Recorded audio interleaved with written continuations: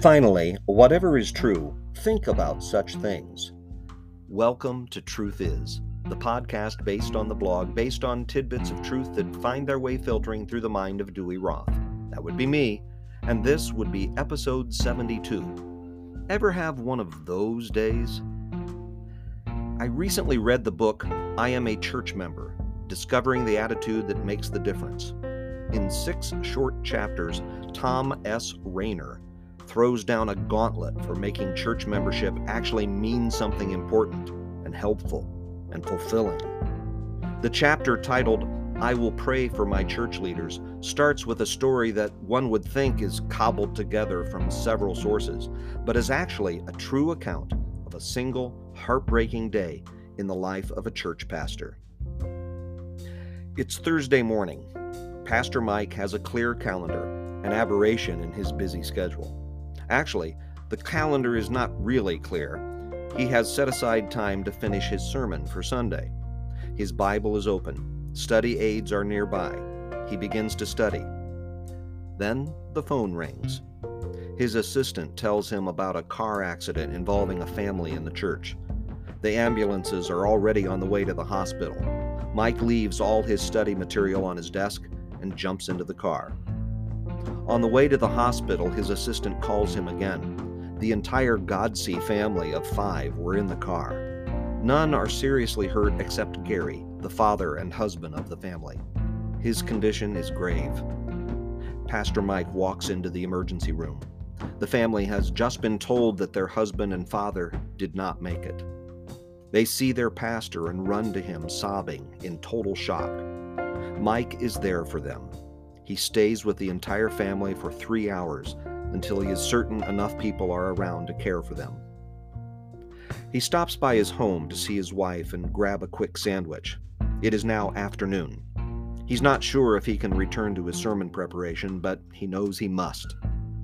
He must fight the emotional exhaustion of the morning and finish the message. But as he walks back to the church, his assistant apologetically tells him that 2 people need to speak with him. They consider it urgent. Mike meets with the 2 men. One of them is the worship leader of the church. He is struggling with his ministry and is considering giving up. For 2 hours, Mike listens, consoles, and attempts to encourage the staff member. The next visitor then catches Mike off guard. George is one of the key lay leaders in the church. Mike considers him a friend and an incredibly vital person in the overall leadership of the congregation. George struggles to speak. My wife is having an affair.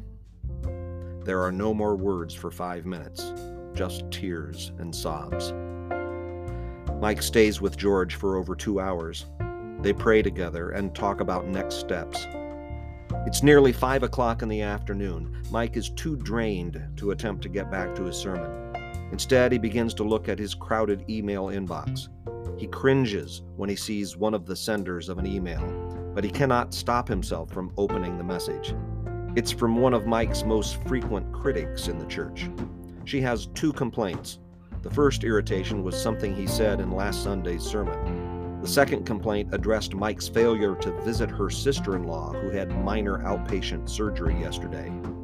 The woman is not a member of the church, and Mike knew nothing about the surgery. Pastor Mike shuts the laptop cover and moves to his car slowly.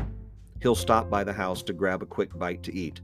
Then he needs to check on the Godsey family. He will stay with them for a while, but he must leave prior to 7:30 when he is to give the invocation for a local high school basketball game. Several people corner him at the game, so he doesn't get home until after 9 o'clock. He goes to his small study in his home, shuts the door, and begins to cry. Gary Godsey, the father and husband who was killed in the car accident, was Mike's best friend. This was the first chance Mike had to grieve.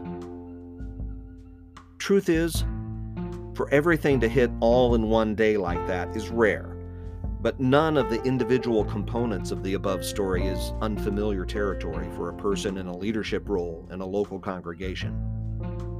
When is the last time you prayed for the leaders of your church? You can find the Truth Is blog by going to almostthetruth.com. where you can also find my contact information and learn about the humor blog Almost the Truth.